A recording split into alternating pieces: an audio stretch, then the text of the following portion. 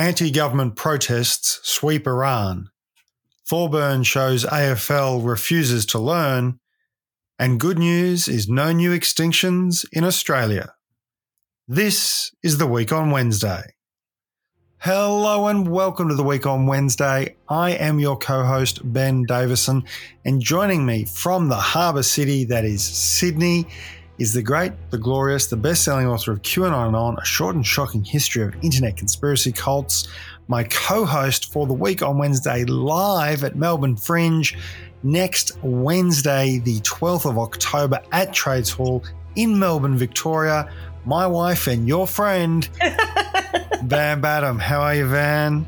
I am looking forward to seeing you on Friday, and I'm really looking forward to us doing the Week on Wednesday live on the 12th at Trades Hall, which is a Wednesday, because we'll be around fans of the show and our comrades, and that will cheer me up immensely, as I think we both know. Yeah, so it should be a great afternoon, 5:45 I think we're kicking off. Tickets, there's still some tickets available, but we are reliably informed that we are selling very, very well.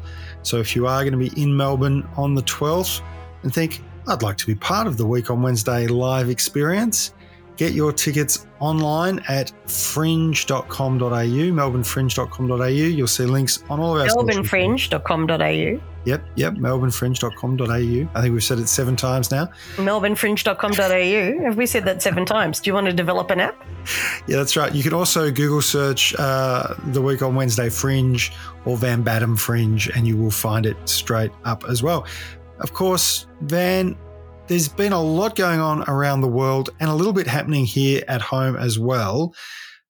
Today, I do want us to have a bit of a look at what's been going on in Iran. But before we do, I want to just give a bit of contrast here, because we're going to talk about some pretty confronting issues today.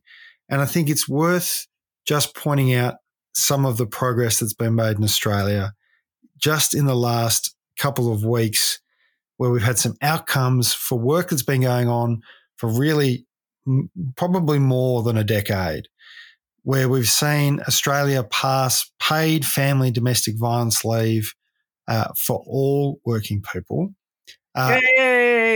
and passing legislation that means employers have a proactive responsibility to prevent sexual harassment in the workplace as part of workplace health and safety laws. Hooray! 2 things that unions in this country have fought for under the leadership of Sally McManus and Michelle O'Neill and many other union leaders, women union leaders stepping forward with the support of the community and really bringing forward these important reforms, winning these important reforms. So, of course, we would always encourage people, go to australianunions.org.au/wow, that's WOW for Week on Wednesday. You can join your union, because what we're about to talk about is really the diametric opposite of what we're achieving in Australia and the progress we're making, and in some ways demonstrates why it's so important to have women in public life and involved in leadership and actually in leading and doing so many great things, Van. You know, well, yeah, so there are studies that I will obviously find and locate and share in my spare time about the likelihood of a social movement success increases exponentially when there's a high percentage of women involved in it. So when you have women in leadership roles of social movements, it's a sign to the population that it does represent a popular cause, and that obviously when women are willing to risk social censure, marginalisation, all those things by protesting for any cause, whether it's for a women's rights cause or an anti-war cause or an anti-regime cause, it's a very powerful signal that they probably represent a majority opinion. Well, in Iran right now, they're in the midst of a Some are calling it an uprising. Some are calling Other people are calling it a revolution. Yeah. So 3 weeks ago, a young woman called Mahsa Amini, who is from a Kurdish part of Iran.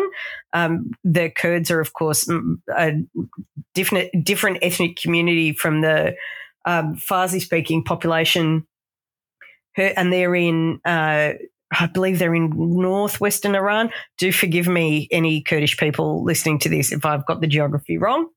I was a history student, much better on history than geography. And this is a community that has had traditional antagonisms with the Iranian regime because they want their own country. They want a Kurdistan. We know this. Anyway, so Mahsa Amini was a woman from that part of Iran and was arrested by the morality police. You know, if ever there was a misnomer for a government agency, I think the Iranian morality police pretty much sums it up. They arrested her apparently for a hijab infringement.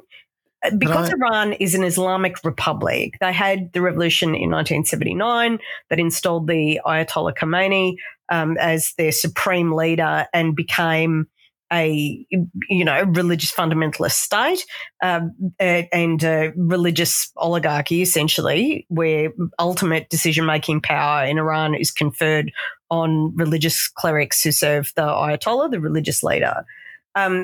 After that revolution, they installed extremely strict codes on expression, dress, what women could and couldn't do. And women in Iran are obliged to wear the hijab. There are all kinds of different social restrictions on what women can do. And Mahsa Amini was wearing a scarf, but not in a way that satisfied the morality police. It was too loosely, they said, that she was wearing her hijab too loosely. Yeah, she was wearing it too loosely. Wow. And, which is kind of extraordinary. They took her into custody, which they're allowed to do because they make the rules. And miraculously, 3 days later, she was dead. Now, the regime claimed that she died of a heart attack. The fact that photos emerged of her with severely bruised and beaten face seemed to indicate that perhaps severe head trauma was involved. And, of course, protests kicked off in her part of Iran, this Kurdish part of Iran that she's from, but they spread and they hit Tehran, which is the capital of Iran, 2 days later. And it has gone absolutely gangbusters. And I want to put this into some context. There have been protests in more than 100 cities in Iran. So we're not just seeing like an urban, university community. A lot of the protests are coming out of the universities, but they're also coming out of high schools.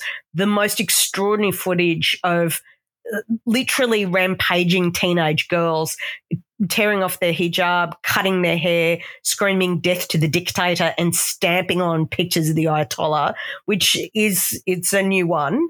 But there have been massive street protests and it's just everywhere. It's just kicking off everywhere. What makes this even more extraordinary is that the regime in Iran has been imposing internet blackouts to stop people from organising. They're trying to head off another sort of Arab Spring type event where people came down to public squares and mobilised on the basis of viral internet information.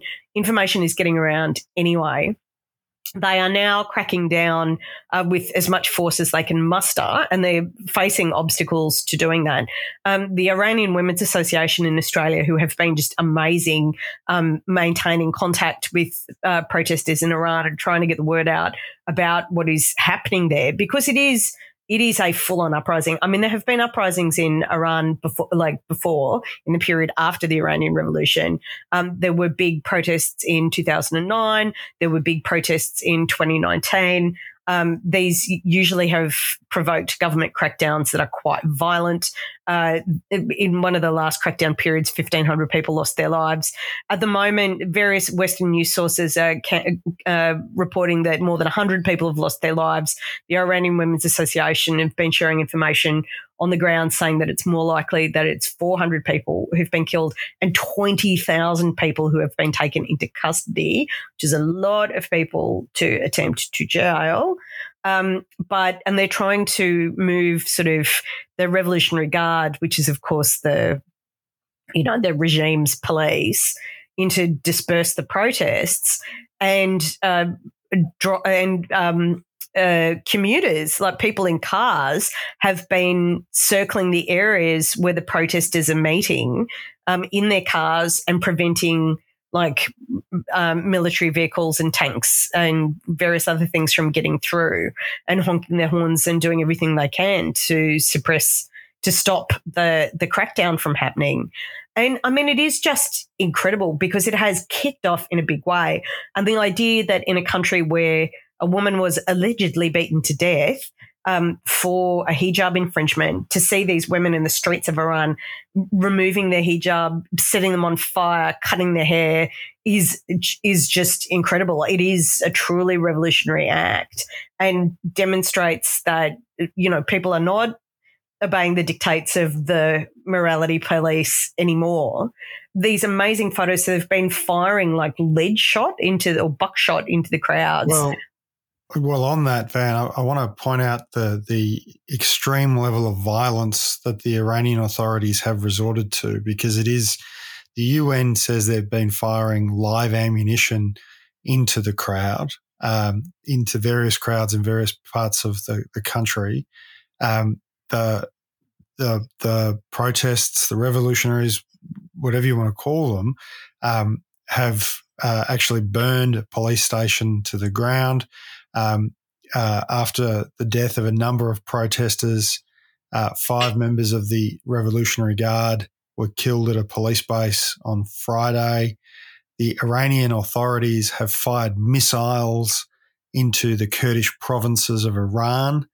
They have blamed the West for all of this. They think it's all a Western conspiracy, which will be interesting because I'm sure some of our listeners today are only hearing about this for the first time. Certainly not a Western conspiracy, although 9 foreign nationals were arrested after the death of the Revolutionary Guard members. It is an incredibly violent situation. There are reports that 18 journalists have been arrested. We've seen well-known Iranian footballer Hossein Mahini arrested after posting support for the protest. Mona Borzai, a high-profile Iranian poet, was imprisoned. And, of course, this is a very brutal situation, but people are standing up, and even the most shared Farsi song of all time has been created in the midst of all of this. Oh, it's pretty amazing. So this incredible song that was composed by an Iranian singer whose name is Shervin Hajipour, and he created this it's one of the most, it's a very, very moving song about why people are protesting, because, yes, it has been sparked off by the death of this young woman. Yes, women have been leading the protests and setting hijab on fire and cutting their hair. But these are not the only problems in Iran. Like, the morality police are a symptom of the broader problem. And the broader problem is that Iran is a desperately corrupt, fundamentalist, authoritarian society where people are miserable. And Shervin Hajipour made this song that's literally comprised of tweets on the Meza Amini hashtag on Twitter, of people talking about all the reasons why they're protesting and why they're sharing the hashtag. And it's because Iran is just awful. Like, it's falling apart. It's awful. The regime is corrupt. There are not opportunities for people. There's a massive brain drain. Iran has actually some of the best technical universities in the world.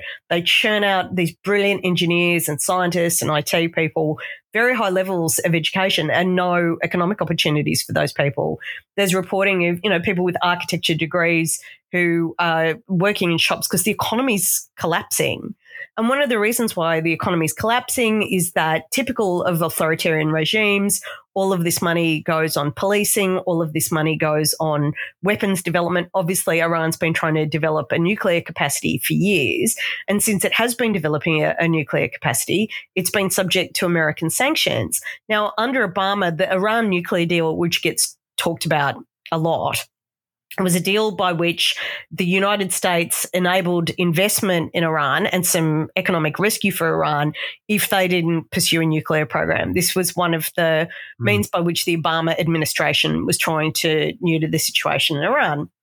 And, of course, Trump came in and just went, nah, shredded it, reimposed sanctions, and the Iranians got back on with, pursuing their nuclear development.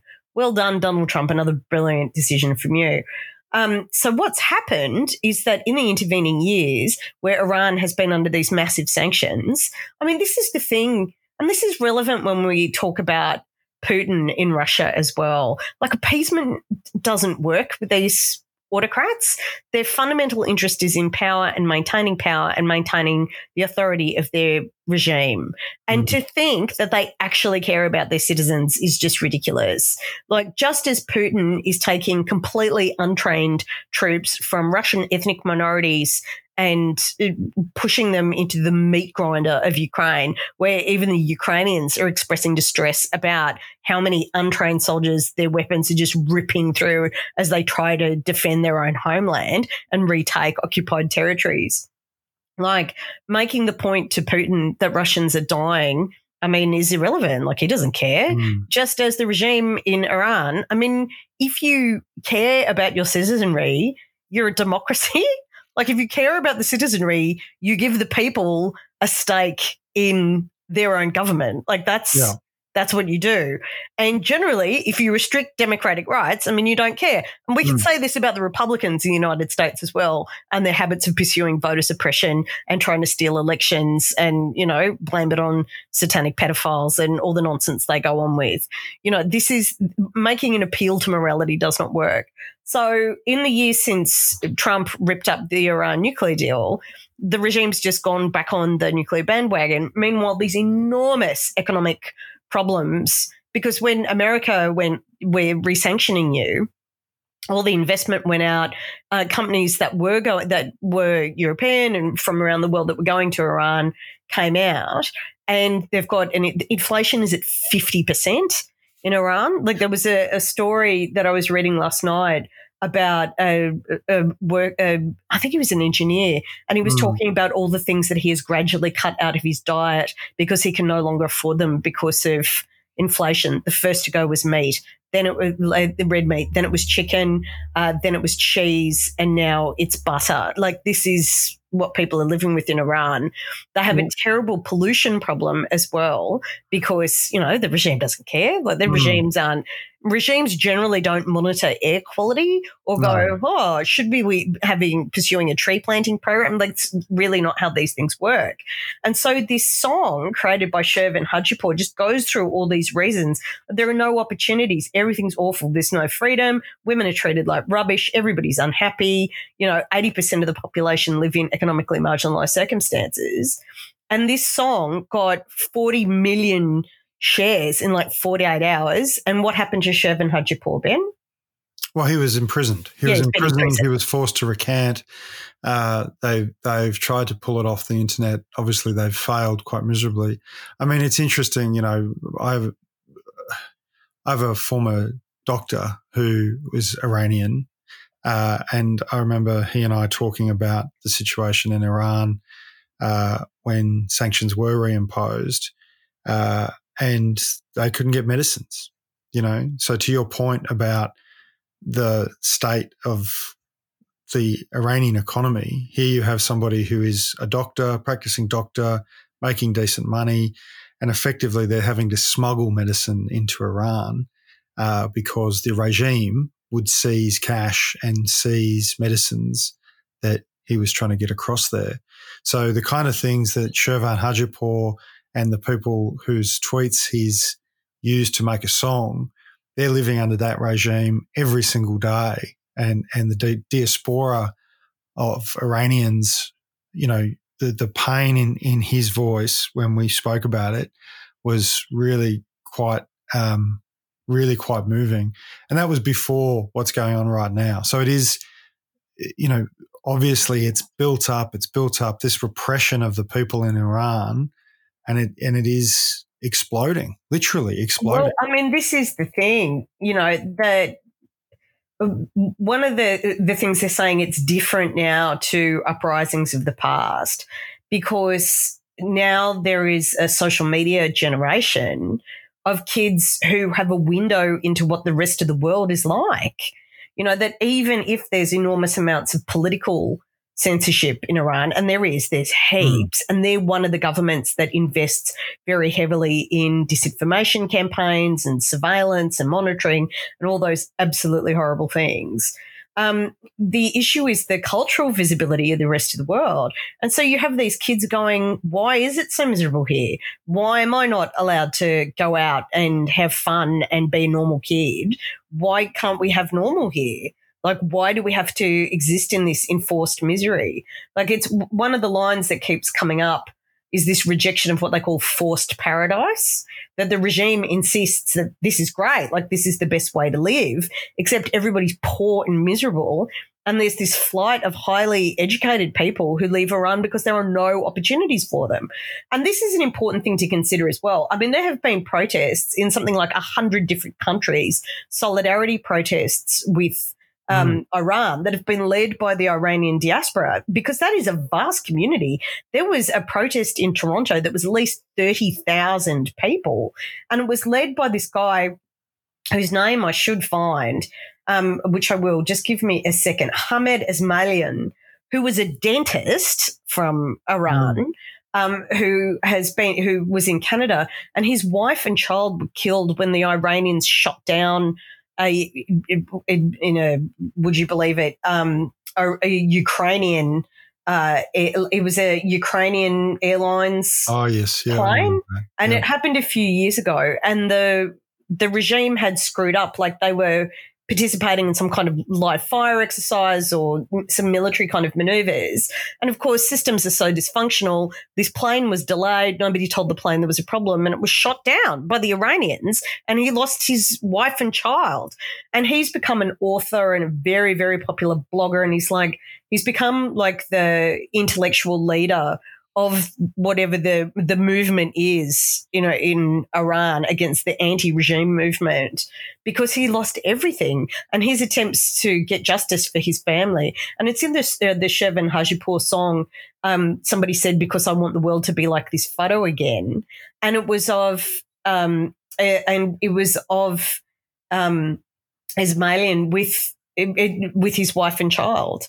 And it's unrecoverable. I mean, they're dead, because this system is so completely dysfunctional.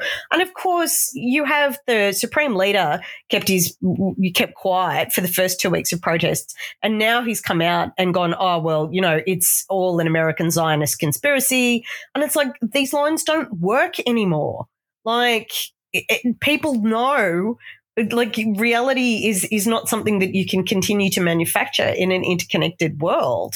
And this is the same with Russia as well. It's why Russian control of propaganda is absolutely crucial to their project, because once people see that the rest of the world is not this awful, they tend to start asking questions about what authority should look like. And it is interesting that Biden has actually been it's shocked a lot of Iranians who are sort of used to being abandoned by America a bit. Quite a lot of criticism of the Obama administration coming out in some of the commentary about taking a not necessarily bold approach with Iran, where Biden is like, this is completely unacceptable, and the United States will be pursuing sanctions on individuals who are associated with the regime. Yes. The European Union has been extremely strong and has already issued a number of sanctions. Well, the US is talking about sanctioning every member of the morality police. Oh, which is fantastic, which is exactly what they should do. Yeah. And I just want to acknowledge the impact of Biden in the foreign policy space. And I'm getting a bit frustrated with some of the, I would politely suggest, are perhaps anachronistic comments that appear from time to time on social media. I've got to say, Ben, I found it very interesting that there are people who are insisting that the Iranian uprisings are a proxy war for NATO. And you delve into their timelines and they also think that Ukrainian resistance to Russian invasion is a proxy war for NATO.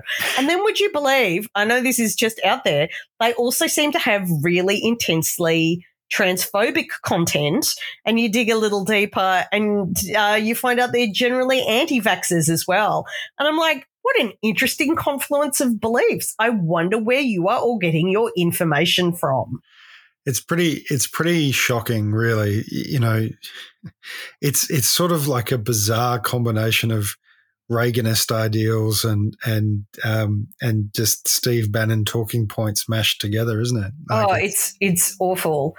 But I mean, I want to acknowledge that I think the foreign policy leadership shown by Biden has been really exceptional, because we are not doing the, Reagan Bush style, well, we'll just mobilize American troops and drop them in a country and become the occupiers. That's not what the tenor of the sort of Biden doctrine has been. The Biden doctrine has been to support the people's movements for democracy in Ukraine, obviously regaining their territory, and now in Iran with reasonable democratic support.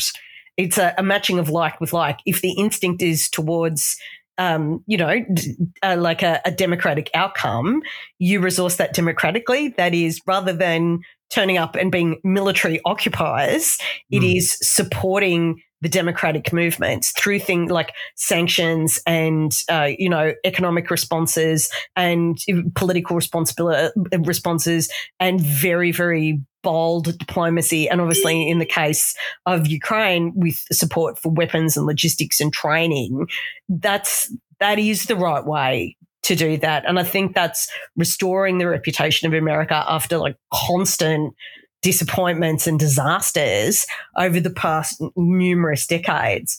But it is, I just find it really interesting that this sort of proxy war for NATO kind of stuff gets repeated, because it's like, guys, the Cold War is over. It's actually over.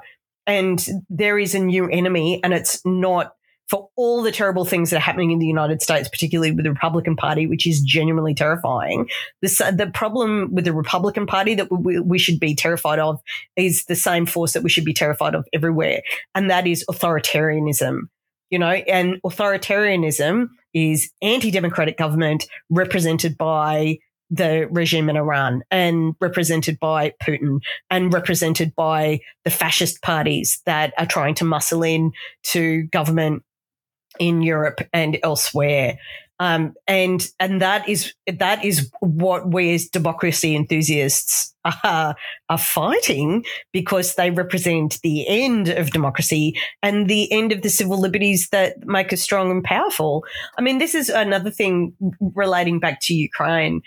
For those of you who aren't necessarily following the war as closely as I am, and my Twitter feed, you can imagine, is a rich source of shared information about what's happening in Ukraine. One of the really interesting things is that everything that's good about democracy, participation, equality, a recognition of inclusion, diversity, all the things that fascist adjacent conservatives say is bad, like the right in America who are like, our army's becoming feminized, like that's a bad thing. Well, the Ukrainian army is 20% women. The Ukrainian army has unicorn troops, which are LGBTQI soldiers who wear a multicolored unicorn patch on their uniforms and have gone into battle, to defend their homeland.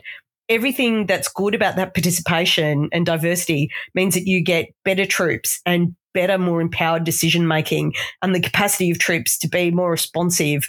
And you get these movements that, and in Ukraine, the joke goes that Russia was thought to have the second best army in the world, and it barely has the second best army in Ukraine. And those democratic values of inclusion and representation and accommodation actually means a more, mobile and agile capacity for, in a military situation and in an economic situation. Like, we just keep seeing it again and again. that opportunity creates opportunity, and these authoritarian regimes are no match for it. Well, talking about democratic values of inclusion and participation, I want to change track a little bit and bring things a bit closer to home because people might be aware of the Andrew Thorburn saga. And this is a really interesting case study around inclusion, democratic values, transparency, democracy, capitalism. It's actually quite a layered story, despite what some people want it to be about. It kept at a very surface level. So, okay, Ben, give us the rundown. Who is this gentleman? So Andrew Thorburn was appointed as the new CEO of the Essendon AFL Football Club and resigned after 30 hours. Now, you might think that's very strange.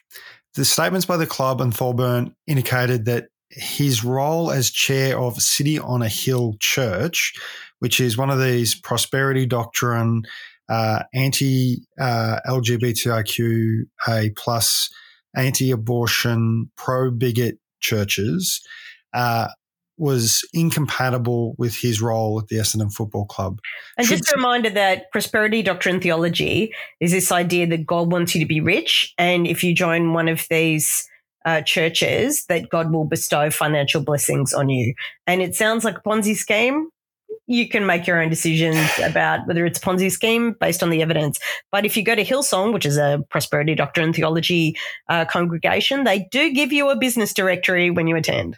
Yeah. So Thorburn is the chairman. That's what they call it, the chairman. Chairman. A chairman. He's a man made entirely of chairs. Now, Dan Andrews has called the views of City on a Hill appalling. Matthew Guy, who is the opposition leader, the Liberal leader, has claimed that Andrew Thorburn's resignation is ridiculous. There's now a sort of culture war going on about, has this man been sacked because of his religious views, so on. It should be noted he resigned, right? Essendon Football Club said, you're an employee of ours. Your chairmanship of this organisation is not compatible with the values of being the CEO of our football club. We'd like you to make a choice. The choice that he made was to stay as chairman of the church. Now, you might think being CEO of a football club is a well-paid gig. Being chairman of a church ostensibly is a volunteer position. So how is it that someone is able to make that decision? Well, Andrew Thorburn is by no means poor. He's no church mouse himself. I love it when Ben makes reference. Ben, so you know, comes from a Baptist family where terms like church mouse are used, and I just find it adorable. I find your Protestantism strange but adorable. Well, Thorburn's Protestantism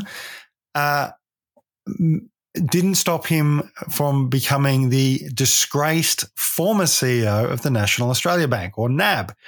Now, Thorburn, while he was CEO of NAB, of course, was there during the period of the Banking Royal Commission.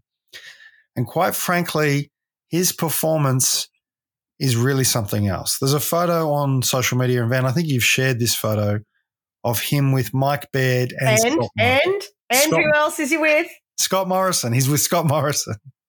So the three of them are at some function. It looks like it's in Parliament House, honestly, because of course Thorburn appointed Mike Baird to an executive position at NAB, a position that paid $2.6 million in its first year. Thorburn's last 2 years at NAB, he was paid $10.7 million. That's after he took a pay cut because of the Banking Royal Commission that was going on at the time. Now, why did he leave NAB? Because Justice Hayne, who ran the Banking Royal Commission, said at the end of the commission, and I quote, "I'm not as confident as I would wish to be that the lessons of the past have been learned. More particularly, I was not persuaded that NAB is willing to accept the necessary responsibility for deciding for itself what is the right thing to do and then having its staff act accordingly.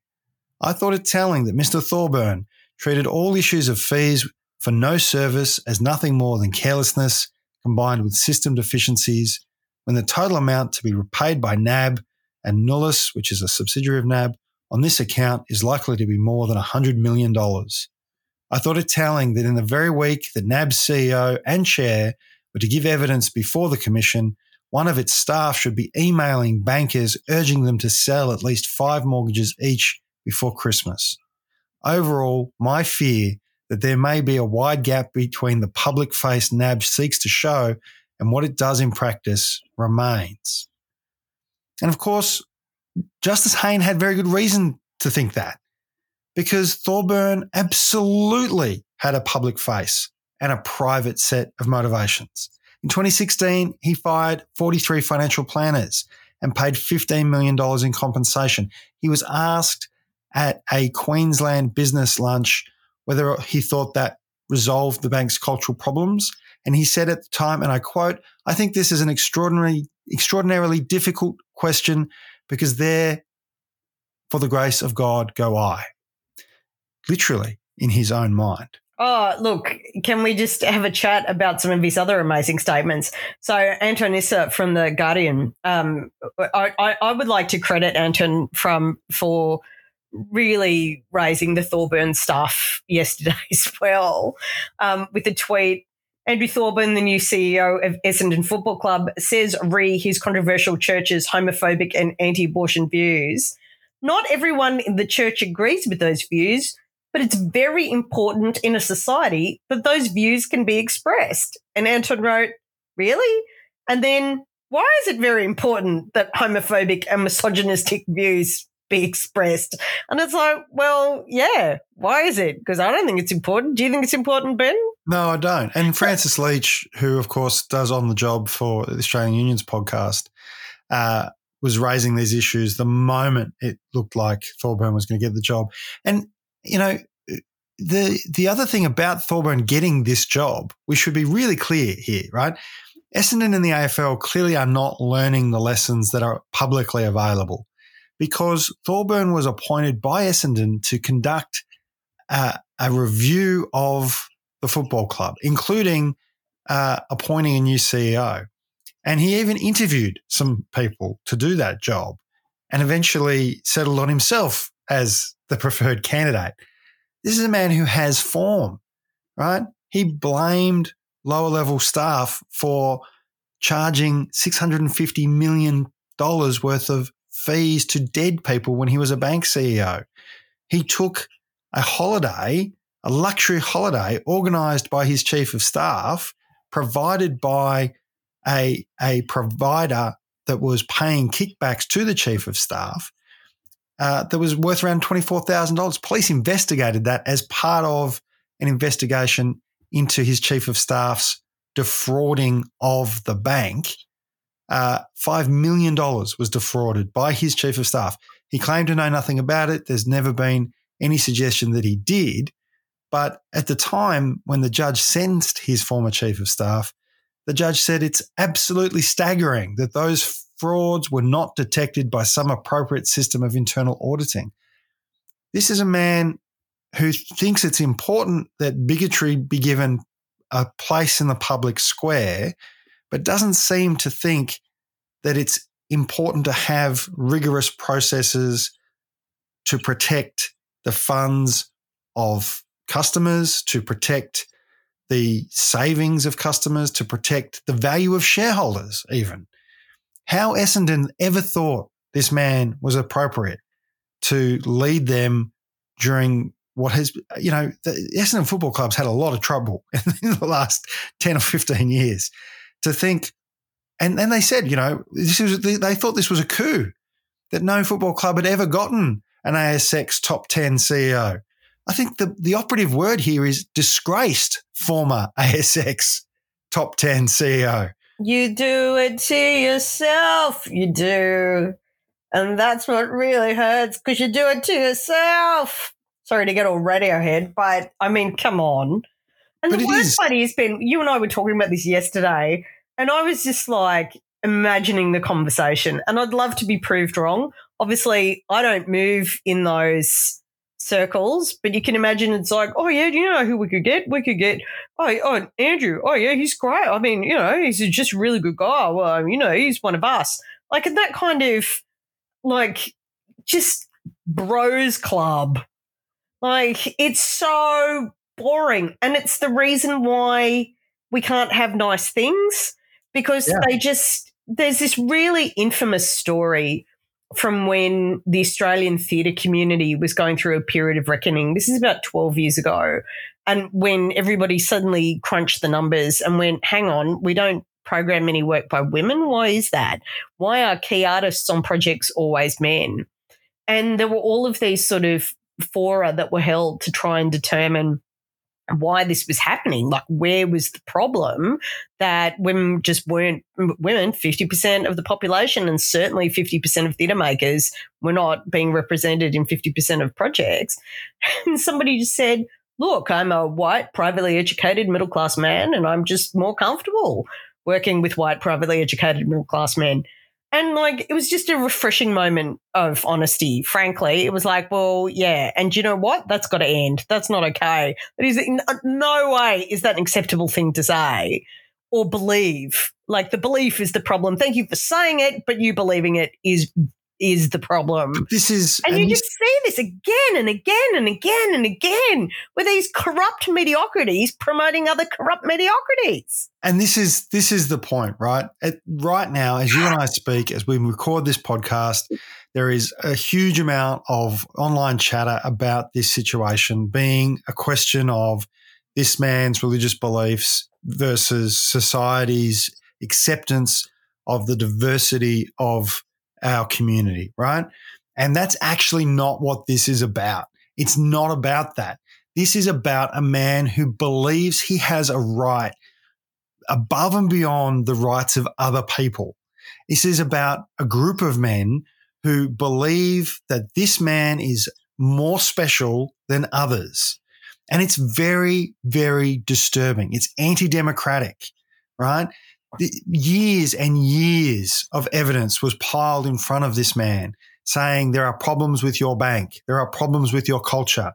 And you know what he did? He fired 43 financial planners. He placed the blame on the lowest possible levels of his organisation. You know, every person who works at the NAB should be a member of the Finance Sector Union, by the way. The FSU, go to australianunions.org.au/wow, join your union right now, because the culture that people like Thorburn and the people around him, that upper middle class, privately educated, white man, conservative values when it suits them have, is to lay the blame on everyone else. Yeah, always, consistently. And it's bad. And, this relates to my previous point about authoritarianism. Like, when you actually reflect democratic values of inclusion and diversity, you get a better outcome. Like, the numbers are in on this. Concentrating power in an unrepresentative minority is bad. Like, it promotes mediocrity. And that doesn't lead to good institutional, organisational, social or cultural outcomes. It doesn't. It eventually, in extreme cases, leads to sovereign basket fires like Russia and Iran. And, just the idea, I find it genuinely disgusting that it becomes just another grievance and victimhood narrative. That if you dare question a former NAB executive, CEO, a NAB CEO who grants himself the position at Essendon Football Club, who, oh my God, good Lord. It's quite, look, and I get. But he's not a victim. He's not being persecuted on the basis of his religion. No, he has resigned. No one fired him. He resigned because he was criticised. Because he was criticised for endorsing an institution that represents dangerous bigotry.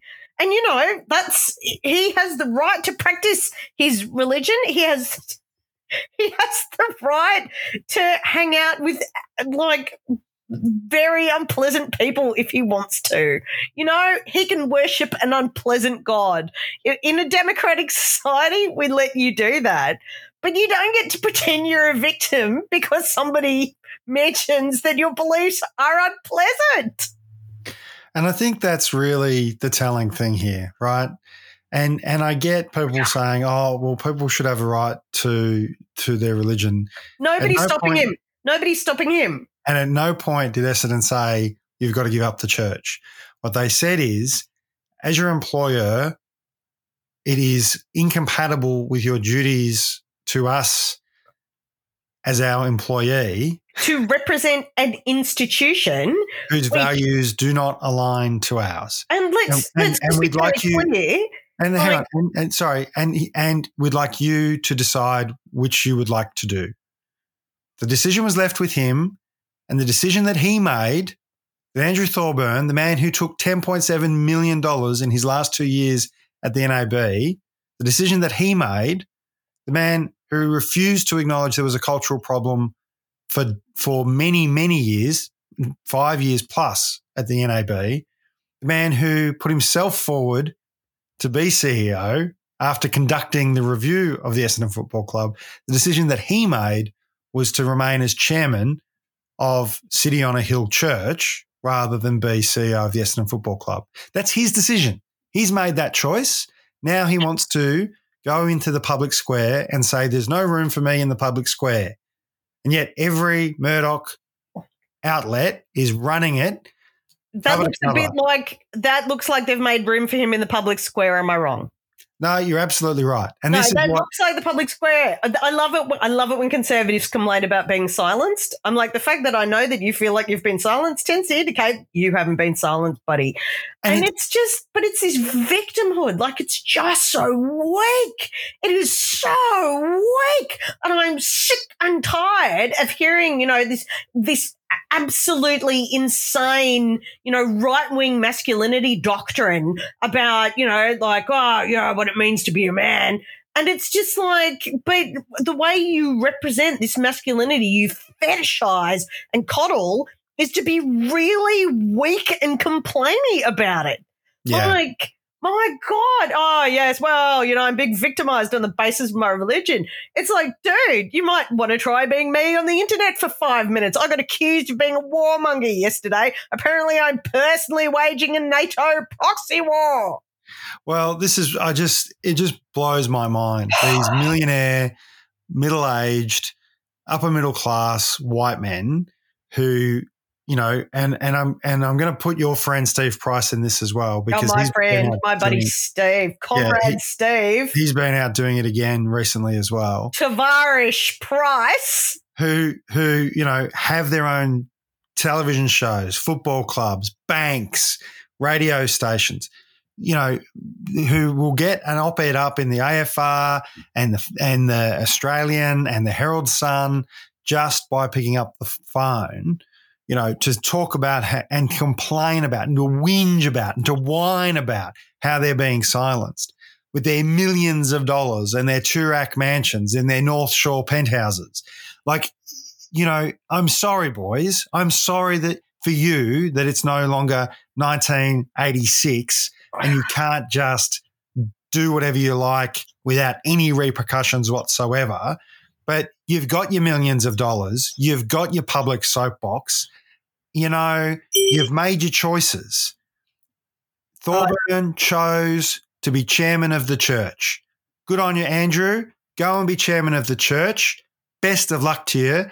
I hope you manage to pick up the New Testament at some point and actually read about Jesus Christ and his love for all of God's children.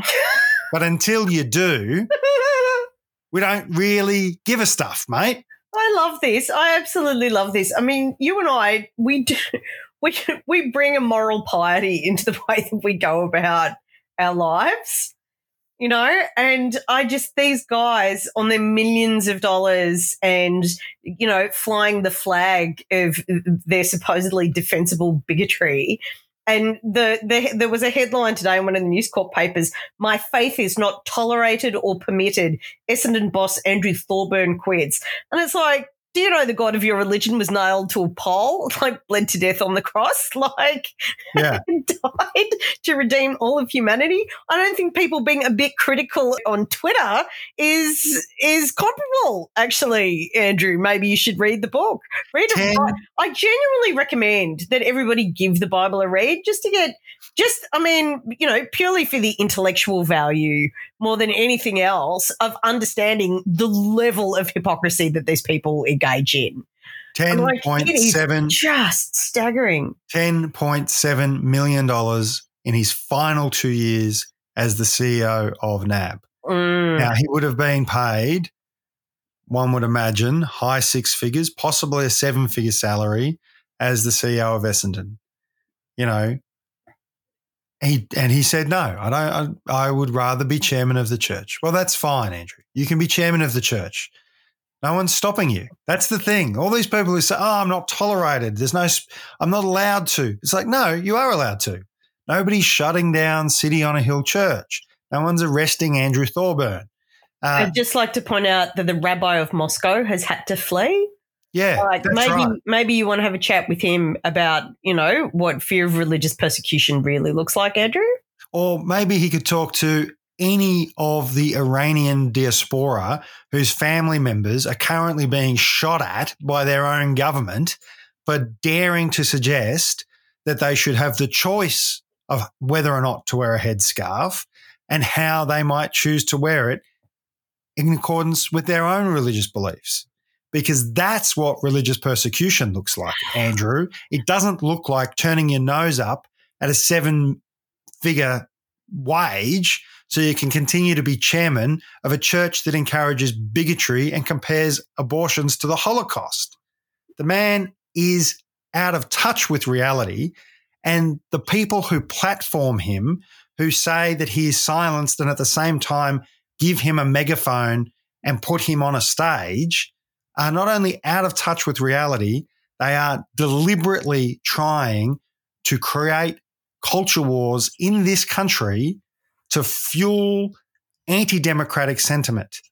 And it is appalling, it is divisive, and frankly, I have no time for the victimhood of millionaires and media moguls. Oh, it's the worst. Let's talk about some good news. Oh, we have to. Wow, you and I are really angry, aren't we? Look, there's a lot. Yeah, we got a lot going on.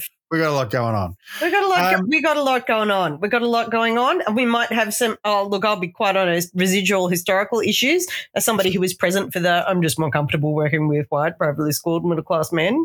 Like, I think it opens a wound for me. Yeah. So, and it's like, the rest of the world does not actually exist to make you comfortable. Like, literally, the moment these people are displaced from a sense of comfort, it's like, it's just unbelievable. Like, it's unnatural. They've been silenced. They've been cancelled. They are such victims. I know. Well, let's talk about some good news. Let's move on. Yes. Let's move on. Give me good news, Ben.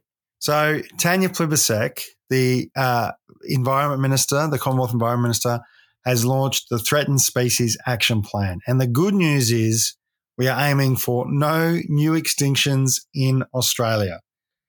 This comes on the back of, as you and I have talked about many times, a very environmentally damaging decade where there has been numerous extinctions in Australia, but there will now be an objective to prevent new extinctions. There's an additional 10 threatened species that are at imminent risk of extinction that are going to be added to the priority species list. 14 new priority places added to the existing 6 places. The original 6 were islands, which seems like a bit of a cop-out in my mind. I imagine the Morrison government said, we'll just pick 6 islands. They'll be easy to look after. Well, there's now 20 priority areas.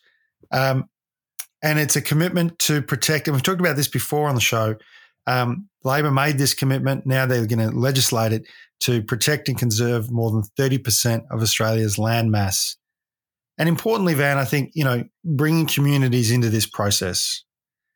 First Nations people have been managing this land for tens of thousands of years, and involving them and relying on them and deferring to them is an appropriate way of building our conservation resources.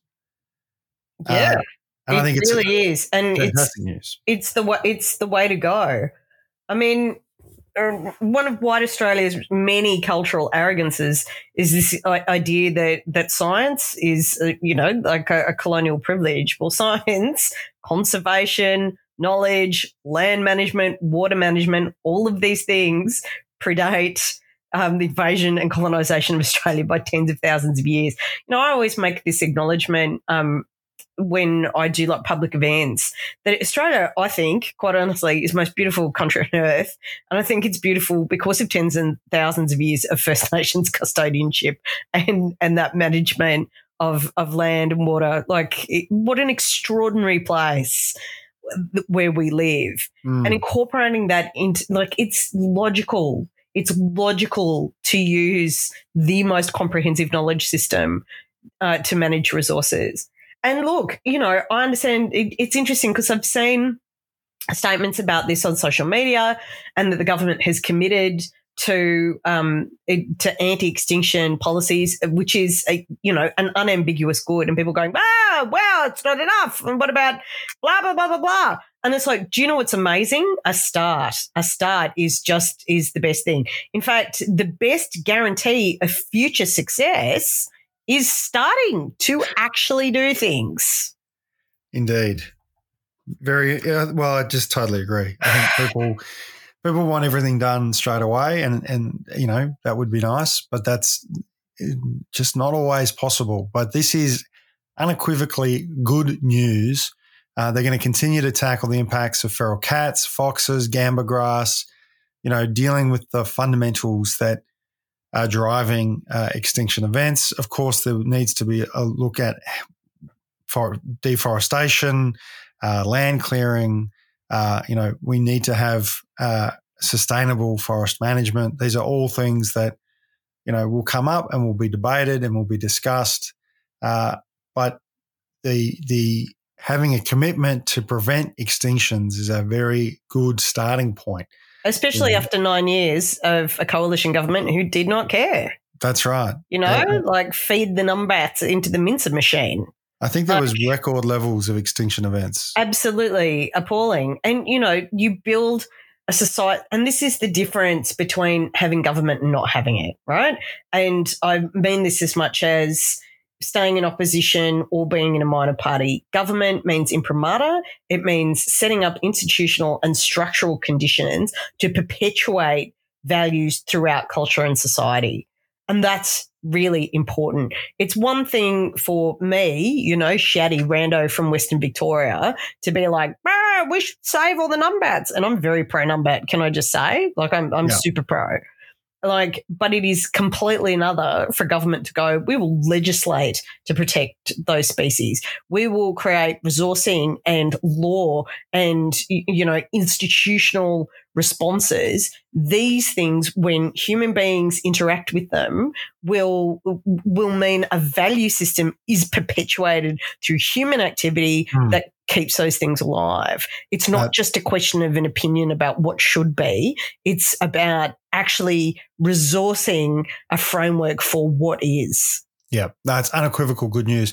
Now, Van, that is all of our time for this show this week. Don't forget, of course, we will now give a shout out to our cadre supporters who chip in $20 a month to help us get the message out to even more people, and our Extend the Reach supporters who chip in $10 a month to help us get the message out. Of course, we also en masse congratulate our Buck a Week supporters and our one-off supporters who've chipped in to help us reach new audiences and keep our podcast going. We've had to buy new microphones. We've had to invest in the technology, and hopefully the sound quality has improved over the course of the last 2 years, which is how long we've now been doing this podcast for.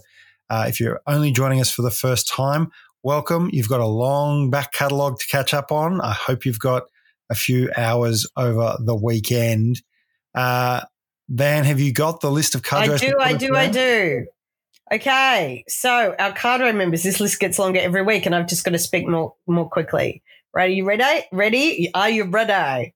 Cadre, Karina Barley at Jancy Campbell, Leona Gibbons, Someone, Stephen Aitken, Trish Corrie, Greg Miller, Kathy Birch, Fiona, Evergreen V's, Geoda at Jed Carney, Christine Cole, Justin Dando, Tamara James, Bronwyn, Punch Drunk Veteran at Jenny Forster 7, Joe Fleming, Andrew Pasco, Cassandra Tui, Addison Official, Ian Hampson, no Twitter for me, Hannah Honda, Sam Herritt, Alexandra Sutherland, Matt Bush, no relation, Richard Sands, I'm not on Twitter, Glenn Robbie, Brash Daniels, Kylie Phillips, at Lee Archer, Linda Cutright, at Leanne Shingles, Donna Chapman, I don't have Twitter, my name is Susan Myers, at Kerry Nash 20, Billy 3 McCabe, Karen Will Robinson, Marissa Simon, at Catagal, Lauren Ashen Banjo, hello Banjo, Matthew Hadley, at Narunga Man, John Sharpen, Peter Barth, Aaron Rollins, Louise Watson, at Red, White and Blue Lou. And our Extend the Reach supporters are Stuart Munn, Marky Mark, at Vic M. Bit, Adrian Valente, Maritza at Carrydale68, Frank Nihus, Erica Pizzuti, Claire, Joe Lapino, Steph, Rachel Fitzpatrick, Kerry Arthur, Pauline Bate, Helen, Daniel, at Crazy Keza,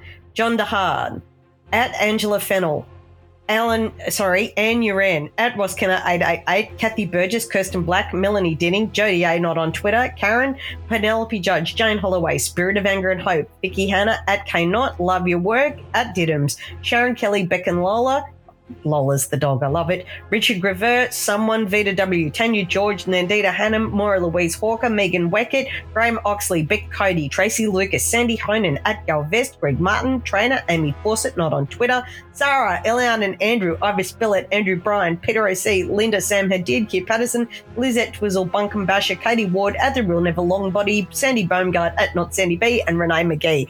You're all awesome. Absolutely awesome people. Absolutely.